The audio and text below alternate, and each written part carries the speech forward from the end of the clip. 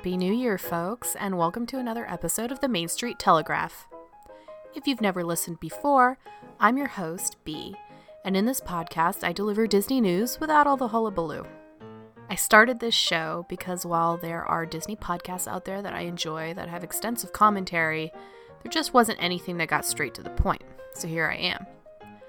I'm generally family-friendly, but I do cover incidents that result in injury or death at the parks, as well as some stories that may not paint the Disney company in the best light. At the Main Street Telegraph, we deliver news about Disney entertainment, parks both in the US and around the world, though I am very Disneyland-focused, and all the movements and deals made by the Walt Disney Company, without my lengthy opinion, usually. All in 15 minutes or less, which I've really been eating into, so let's get going. Today's trivia question is, how many years has the show Illuminations: Reflections of Earth been running at Disney's Epcot in Florida? Again, Happy New Year. As always, Disney parks are a pretty popular place to celebrate, and this year was no different. The Magic Kingdom in Walt Disney World actually shut its gate at 11:30 that morning. It was announced via Walt Disney World's Twitter feed. And they were sure to point out that their other parks, Epcot, Hollywood Studios, and Animal Kingdom, were all accepting guests. If you missed it, Fantasy in the Sky, New Year's celebration, was live-streamed on the Disney Parks YouTube channel and is still available for viewing. I'll post a link over at mainstreettelegraph.com. It's a shame that Epcot wasn't more popular. The day before was the last time Illuminations, with a capital N, Reflections of Earth, could be viewed with its Christmas finale, and the 31st, the last day to view the New Year's finale. Illuminations utilizes fireworks and lasers and has been at Epcot since 1999, originally as Illuminations 2000, Reflections of Earth. It was so popular that after the Millennium Celebration was over, the 2000 was dropped from the name. To answer today's trivia question, it has been playing for nearly 20 years. You have until the end of summer this year to see it at the World Showcase. Even more sad news. Would you believe that ticket prices are going up again? Parking at Disneyland has gone up to $25 from $20, a 25% increase. Ticket prices have gone up between 7.2% and 10.4%, making the lowest single-day ticket on low-demand days $104. Annual passes have taken a hit too, going up between 8.1% and 23.4%. The Southern California Select Pass sits at $399 with blackout dates of all the weekends, most of the summer, as well as holidays. According to the Los Angeles Times, that's about 211 days that you can't go to the park. The Deluxe Pass is now at $799, and the Premier Pass, with no blockout dates and parking included, is now at $1,949, a $370 increase. Even Max Pass, the recent Fast Pass upgrade option that once cost $10, will now cost $15. There is some light, however. Starting on January 7th, tomorrow, Disneyland will be offering a deal on 3-day tickets to SoCal residents. Southern California residents, for those not in the know. Valid form of ID and proof of residency will be required. A 3-day one park per day will go for $179 and a 3-day park hopper for $234. But hurry, as this deal will only be available for a limited time. With Galaxy's Edge, the new Star Wars experience set to open at the park this June, one can see this as an attempt at crowd control. And it's a bit nicer to see a price increase as a new 14-acre area will be opened up versus the price increases we experienced in the last couple of years, where it seemed like half the park was shut down. And yes, you heard right. Galaxy's Edge at Disneyland will be opening this June, and we can expect Florida's version to open in the fall. Previously, all we knew was that we could expect it summer of 2019, but in Bob Iger's recent interview with Barron's, he revealed the information in a rather off-the-cuff way.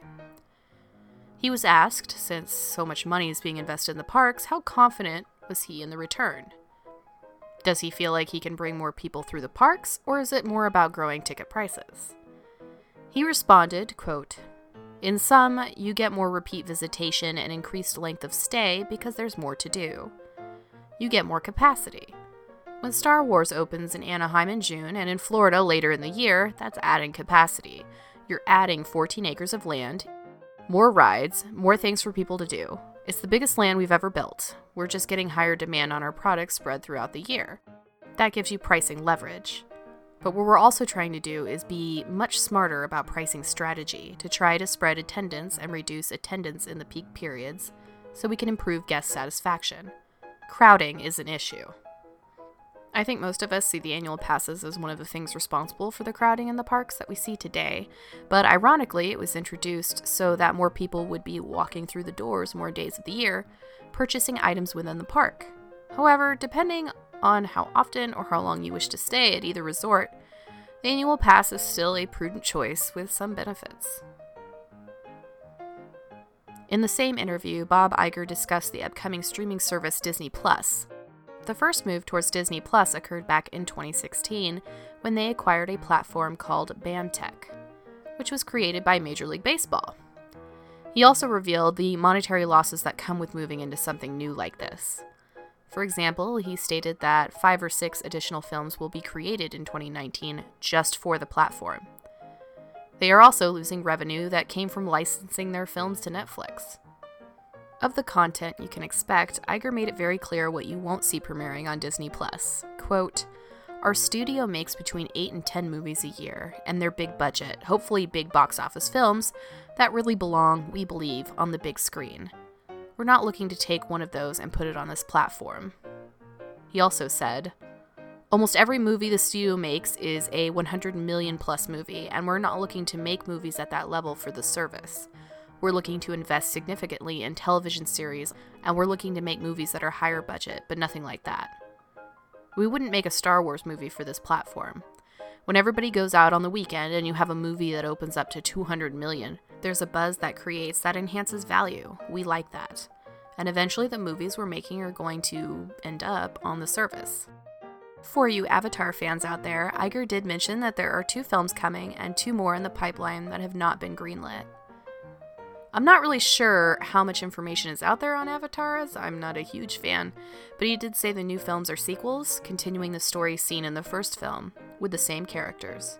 He is very confident that the new films will do well, saying, quote, "It didn't take 2.5 billion worldwide by accident. There's something there." So how is the streaming service competition doing right now? Well, somewhat notable is Netflix's hiring of Spencer Newman, who had worked for the Disney company in several capacities in the past. Newman was CFO of the Walt Disney Internet Group from 1999 to 2001. He was also Executive Vice President of ABC from 2001 to 2004, and from 2012 to 2017, he was CFO and Executive Vice President of Global Guest Experience at Walt Disney Parks and Resorts. And Netflix is likely in need of good people, considering the amount of competition in the works and the amount of money they are spending on original content. Now, as Iger pointed out in his own interview, this is a situation where you have to take losses now to make profits later. And Netflix has had a negative cash flow for a while now, but Disney has an edge. They won't just have their films and TV shows delivered directly to the consumer. You can go meet those characters in the parks, buy merchandise. In other words, Disney doesn't just make money selling you a ticket to see their newest movie, or in this case, your monthly subscription fee to watch them all. While Netflix has benefited from having very little competition, that time has ended.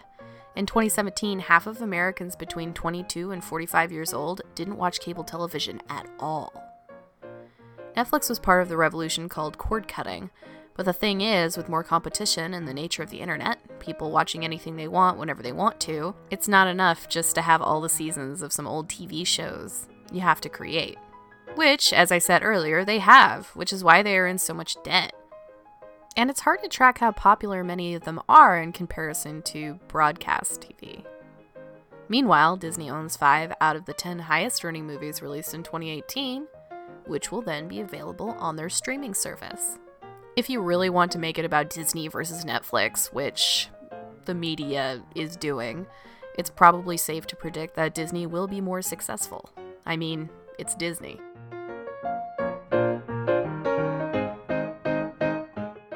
The clothing and hands of a retired animatronic character were stolen from a backstage area at Walt Disney World. The character was Buzzy, who was in the Wonders of Life attraction at Epcot. The Orlando Sentinel story did not make it clear if the character was being stored backstage in Epcot.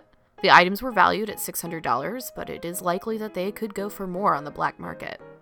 The Wonders of Life Pavilion opened in 1989 at Epcot and closed in 2007, but it took until 2009 for all traces of the attraction to be removed. The pavilion revolved around health and wellness, with attractions Cranium Command and Body Wars, as well as a theater showing The Making of Me, a film about conception and birth starring Martin Short, as well as a restaurant. Reddit users are banding together to get an early viewing of the upcoming Avengers Endgame for a fellow Redditor who is battling 2 types of cancer and bone marrow failure. User Alexander posted in the Marvel Studios subreddit yesterday describing his situation and asking fellow Redditors how he could possibly get an early screening. Now users are attempting to get the attention of Marvel Studios with the hashtag #AvengersForAlexander, 4 being the number 4. They've gotten some attention as the vendor who works on visual effects for the movie had said that he will try to let those above him know about this request and has offered his ticket to the advanced screening, which will occur about a week before the official release. Another user on what looks like a throwaway account claimed to also work on the film and said that if it didn't work out for him to have an early showing, that he would violate the non-disclosure agreement he signed and tell him all about it. So far, there has been no response from Disney. Some major repairs will be taking place at Sleeping Beauty Castle in Disneyland, with the park spending about $300,000 on a new roof. This work will continue through the spring and require the closure of the Sleeping Beauty walkthrough on January 17th. Of course, there's a lot of other construction happening at the park, with Galaxy's Edge and the new parking garage with a capacity of 6,000. And we are entering refurbishment season with the holidays over, so let's take a look at the schedule. The Astro Orbiter in Tomorrowland will be closing tomorrow, January 7th, with an unknown reopen date. The Haunted Mansion will also be closing tomorrow with a reopening date of the 18th. The sailing ship Columbia will be down the 19th, but will be back about mid-2019, so probably this summer. It's a Small World will also be closed from the 22nd to the 1st of February. And Splash Mountain will be closed on the 4th of February with an unknown reopening date. Over in California Adventure, Grizzly River Run will be closed starting tomorrow with an unknown reopening date. And the Golden Zephyr will be closing the 27th and planned reopen on the 3rd of February. And so far, it doesn't seem that there's any word on when World of Color will be returning. Over in the Magic Kingdom in Florida, the Tomorrowland Speedway closed on the 2nd of this month and has a planned reopen date of May 18th. And Peter Pan's Flight will be closing tomorrow with a planned reopen date of the 2nd of February. Well, that's all the time we have for today, folks. Thank you for tuning in. You can find the Main Street Telegraph at mainstreettelegraph.com, where you can listen to and download shows, as well as view the show notes. You can also find MST on iTunes, Stitcher, Spotify, Google Podcasts, and Overcast. And if you're so inclined, you can also ask your smart speaker to play the latest episode. You can contact me, B, with any questions, concerns, compliments, corrections, or criticisms at mainstreettelegraph@gmail.com. If you like the show, head on over to iTunes and give us a rating. And if you really loved it, tell a friend. So long until next week.